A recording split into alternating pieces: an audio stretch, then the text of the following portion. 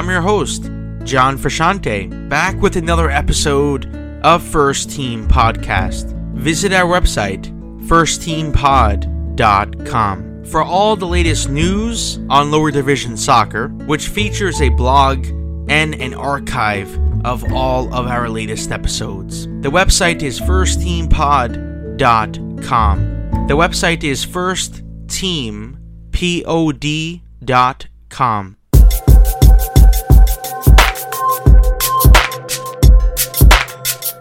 Thank you, John, for supporting us through your webcast. And I think you're doing it, even though you're a young man, okay?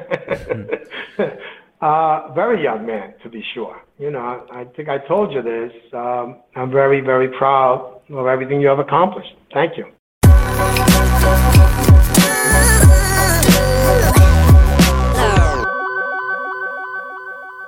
So I am joined by New York Cosmos club historian, Dr. David Kilpatrick. He joins me to honor and celebrate the 50th anniversary of the New York Cosmos. David, it's a big milestone for the club. Yeah, indeed. A half century. Needless to say, it hasn't been a continuous history of 50 seasons being played, but the entity has been in place for 50 years now, with competitions hopefully still to come. One can't anticipate the future, but one can certainly acknowledge the past in a way that recognizes the rich legacy that we have had since the club was founded 50 years ago.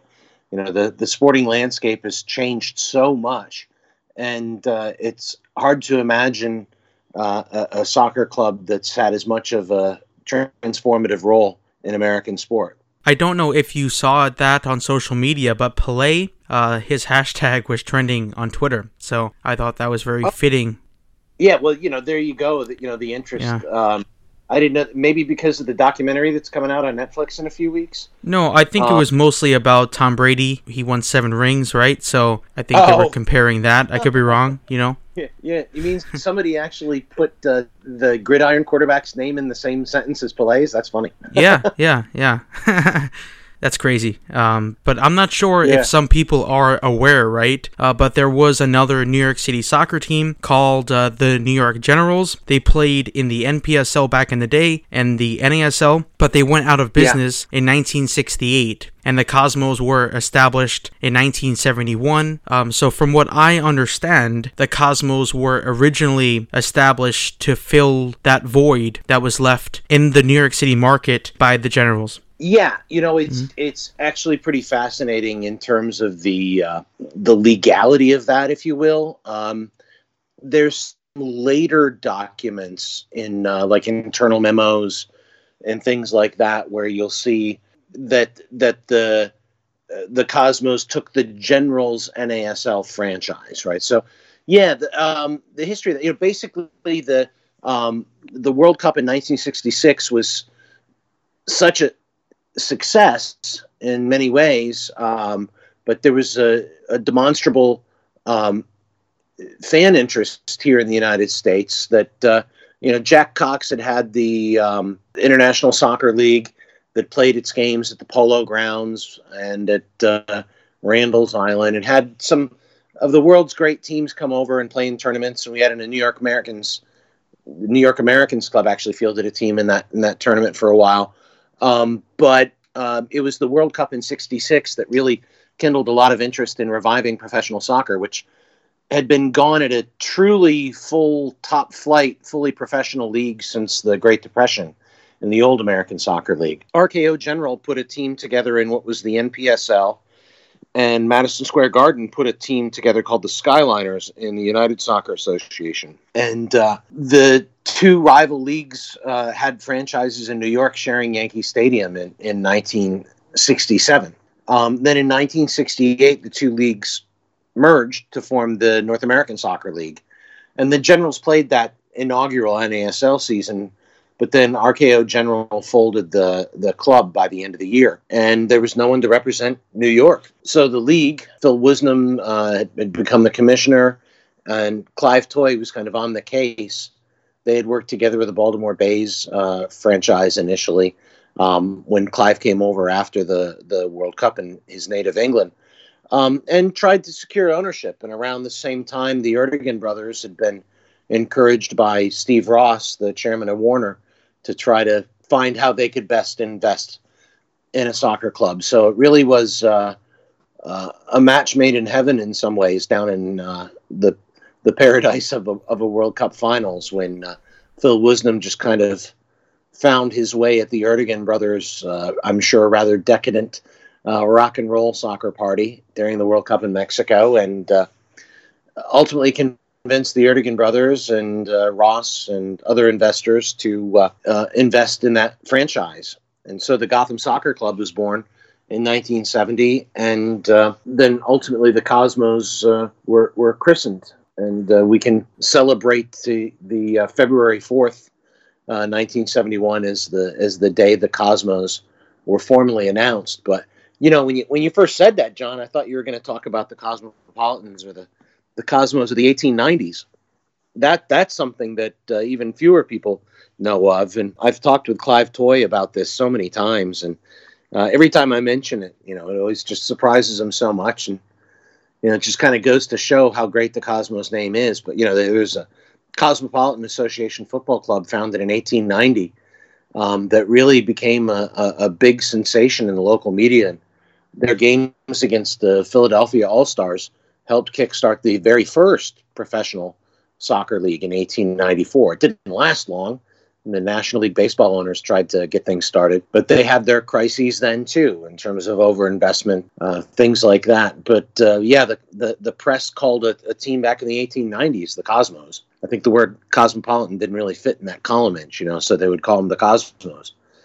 So when the club was christened the Cosmos in February 1971, it really was in some ways an unknowing nod, almost like the ghosts of New York soccer past were coming back, because that's the name that New York soccer team needs, right? The Cosmos. We will not talk about the current state of the club, but the Cosmos, they are a brand that no matter who is playing or coaching the club, there is a lot of interest in the club and in the brand from around the world. I was speaking to a listener of the show that is from France, and he is currently writing an article on the Cosmos, of course. And the Boys in Green, they really are a worldwide club. Yeah, every week, I won't say every day, but certainly every week, someone from somewhere around the planet reaches out to me with a query of one nature or the other about the club and its history. When you think soccer in America, the first thing you think of is the Cosmos. And especially for fans of a certain age like mine, I'm just a little bit older than the Cosmos, not much more. You say Cosmos to someone of a certain age, and it just puts a smile on their face, and a story, some connection, or even a video someone watched, or a time that the Cosmos came through their city when they were a kid, or whatever it may be. Or few clubs can brag about having the generation's very best players. Last night I was having a conversation with my son as we were talking about how many clubs could claim to have 2 or 3 of the greatest 5 players of all time wear their badge, right? That's something we claim as our own. And it really does go to show how the history of the Cosmos is so important, not just for New York soccer, but for soccer all around the world. Yeah, and we can talk about the Cosmos history all day long, David, but we still have those MLS haters regarding the Cosmos, right? They hate on social media, and those people, they probably believe that the Galaxy or whoever, right, they are the biggest club in U.S. soccer. I got a kick, I have to admit, right before you called, I got a kick in my social media feed. I saw some kind of throwback Galaxy pinstripe green and gold thing. Yeah. And I remember laughing at the time, thinking like, I think they're modeling themselves after somebody here. But, I've got some friends that work for them, lots of friends who are fans of them, and I have to say the Galaxy have always been kind to me as an entity, but we're the real thing, and we've got a lot to be proud of. There's nothing bigger than being cosmopolitan, and I think our cosmopolitanism means so much to who we are, and I think it's reflected in the activities of the supporters groups who are so active with various causes. Food shelters for the homeless, the different philanthropic activities of supporters through this really strange and challenging time of pandemic is also, further reflective of the cosmopolitanism at the heart of the club. I would say probably the first thing that comes to mind was the Soccer Bowl win in Atlanta in 2013, and everybody doing the pitch invasion. Mm-hmm. That was really, really special. I reached Marcus Sena, and we embraced, and mm-hmm. I was with my best friend. I grew up, we grew up Cosmos fans, and to be there and share that experience, traveling away to a championship game in the modern era, and then a couple of years later, being able to watch the home game with all my family with me. So my best friend was again with me for the Soccer Bowl, but then I got to watch it as a home game where they'd won in 1972, the same field, same stadium, That was so special to be able to watch the Cosmos win a league championship with my wife, my son, my daughter, and my best friend there who had been there with me 2 years before. So, those championship moments especially, from the kind of more classic era. I was there at Giant Stadium when Roberto Cabañas did his amazing scorpion kick. We didn't call it a scorpion kick yet. We called it a backwards bicycle. When that happened, I think I was in the upper deck with my father. I think my grandfather was with me at that game. Definitely I was with my dad. And that was the greatest thing I've ever seen at any sporting event in terms of just someone making an instinctive, miraculous play. And I've been kind of obsessed with that idea of witnessing the miracle since I was there that day at Giant Stadium. So for me personally, that's pretty big. It was broadcast on tape delay. Obviously, Pelé's farewell game was a really big thing when I was a kid too. And the soccer bowls were huge, and but that moment at Giant Stadium, witnessing Cabañas' miracle goal, that was really special for me personally, So that's, you're asking a personal question, not like a club historian. What was the greatest moment in club history, Would be different than that. For me personally, it's kind of tough to sort them from that short list. But that would be my short list, I think, yeah. Mm-hmm. But I also, like I said, I've seen a lot of photos of it, and, it's been such a tough year for everyone. And obviously, as, with suspended team operations right now, but it's so difficult, I'm sure, for fans worrying about an uncertain future.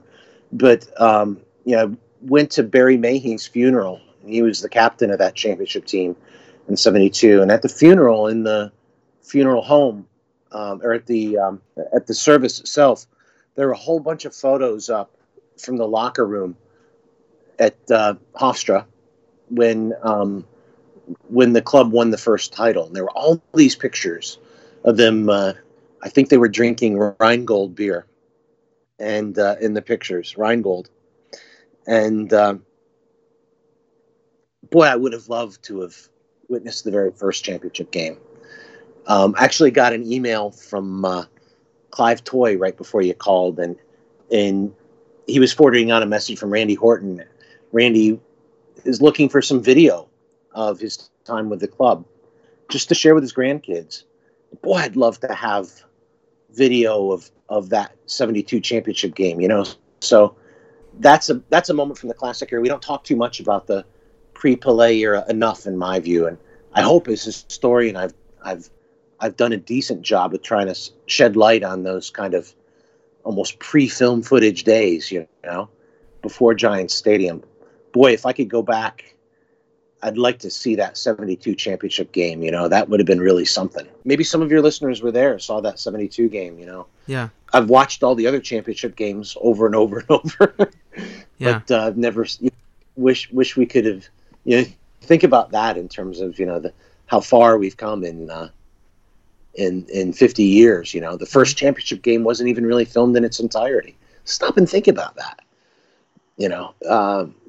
It's amazing we've gone from that era to the present. And when you think about how far we've come, then you think, okay, I'm also, as we're speaking, I've been watching the FIFA Club World Cup, and I still hold hopes that we're going to win this thing. I want in my lifetime so badly for the Cosmos to win the FIFA Club World Cup. Yeah. And I know the situation right now makes that sound like the craziest thing. Mm-hmm. But, 10 years ago, you'd have said it would be crazy that I got to witness a couple soccer bowl championships with my family and friends, but that's what I've seen so far.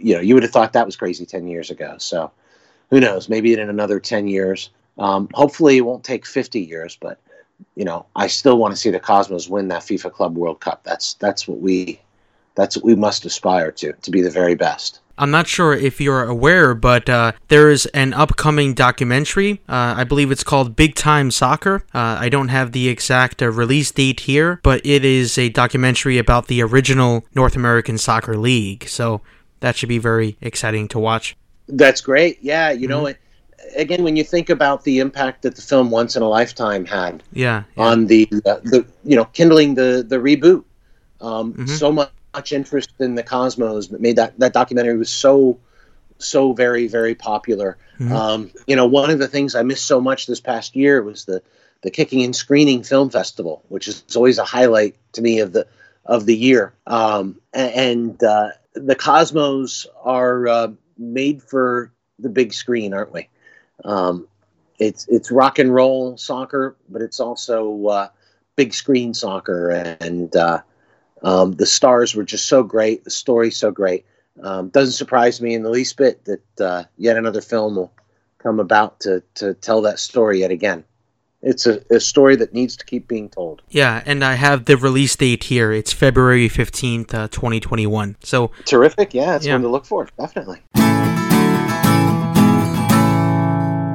Thanks to New York Cosmos Club historian, Dr. David Kilpatrick, for joining me on this week's episode of First Team Podcast. I just want to end on this, that with the news that the New York Cosmos are going to go on a hiatus, or that they're on a hiatus for an indefinite amount of time, I think it's only right that we come together and stay together as a fan base. Because we don't want to see the Cosmos not kick a ball for another 30 years, for another 40 years. And I think that's what separates us from other clubs throughout U.S. soccer. You have those MLS clubs that believe that they are a big club. They believe they are this big club because they are in the first division. They're in the top division. But they're in the first division because of the PLS. So on social media, every single day, every single week, Cosmos fans, First Team Podcast, on social media, we get hate for just supporting a soccer club. Because this soccer club is against the norm. Because we are a threat, or a perceived threat, to the establishment. But as a fan, as a supporter base, all we want is for our club to continue playing, is our team to continue to play every single season, and we don't want that question mark surrounding the future of the boys in green. But that's the reality of lower division soccer. But we have an owner in Rocco B. Camiso who has the money, right? Who meets the net worth requirement, and he can do what he wants. But the point I'm trying to make, and I wanted to end on this, that the New York Cosmos are my life, right? This is a team I know for a lot of listeners out there of this podcast. They love the boys in green. They love the New York Cosmos. And yeah, we do deserve much better, right? We do deserve some sort of response or some sort of statement on the future of the New York Cosmos. But like I was saying earlier, we have to stay together, we have to stay committed, and we have to believe in the Cosmos brand. Because I genuinely believe that no matter who's playing or coaching or is the owner of the New York Cosmos, right? To me, let's just say that doesn't matter, right? There will always be interest in the New York Cosmos as a brand, as a club, and that could be positive. That could be big news and good news if Rocco and if the Cosmos management and ownership, if they do decide to put the club up for sale, if that's what's going on behind the scenes. I'm not sure what's happening at the moment, but we will keep you updated here at First Team Podcast on all the latest that is going on with the New York Cosmos. I really hope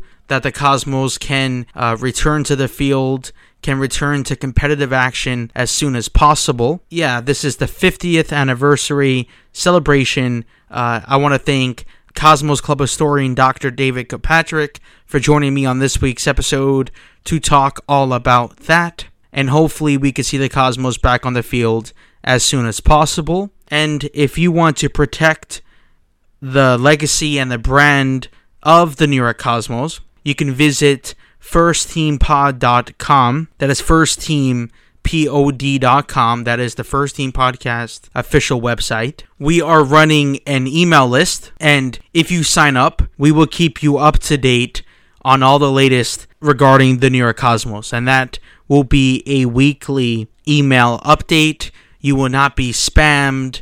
You will not be bombarded. It will be a one email. All it is one email every single week on the future of the New York Cosmos. So keep it locked on our website. Sign up to that email list because it is growing daily.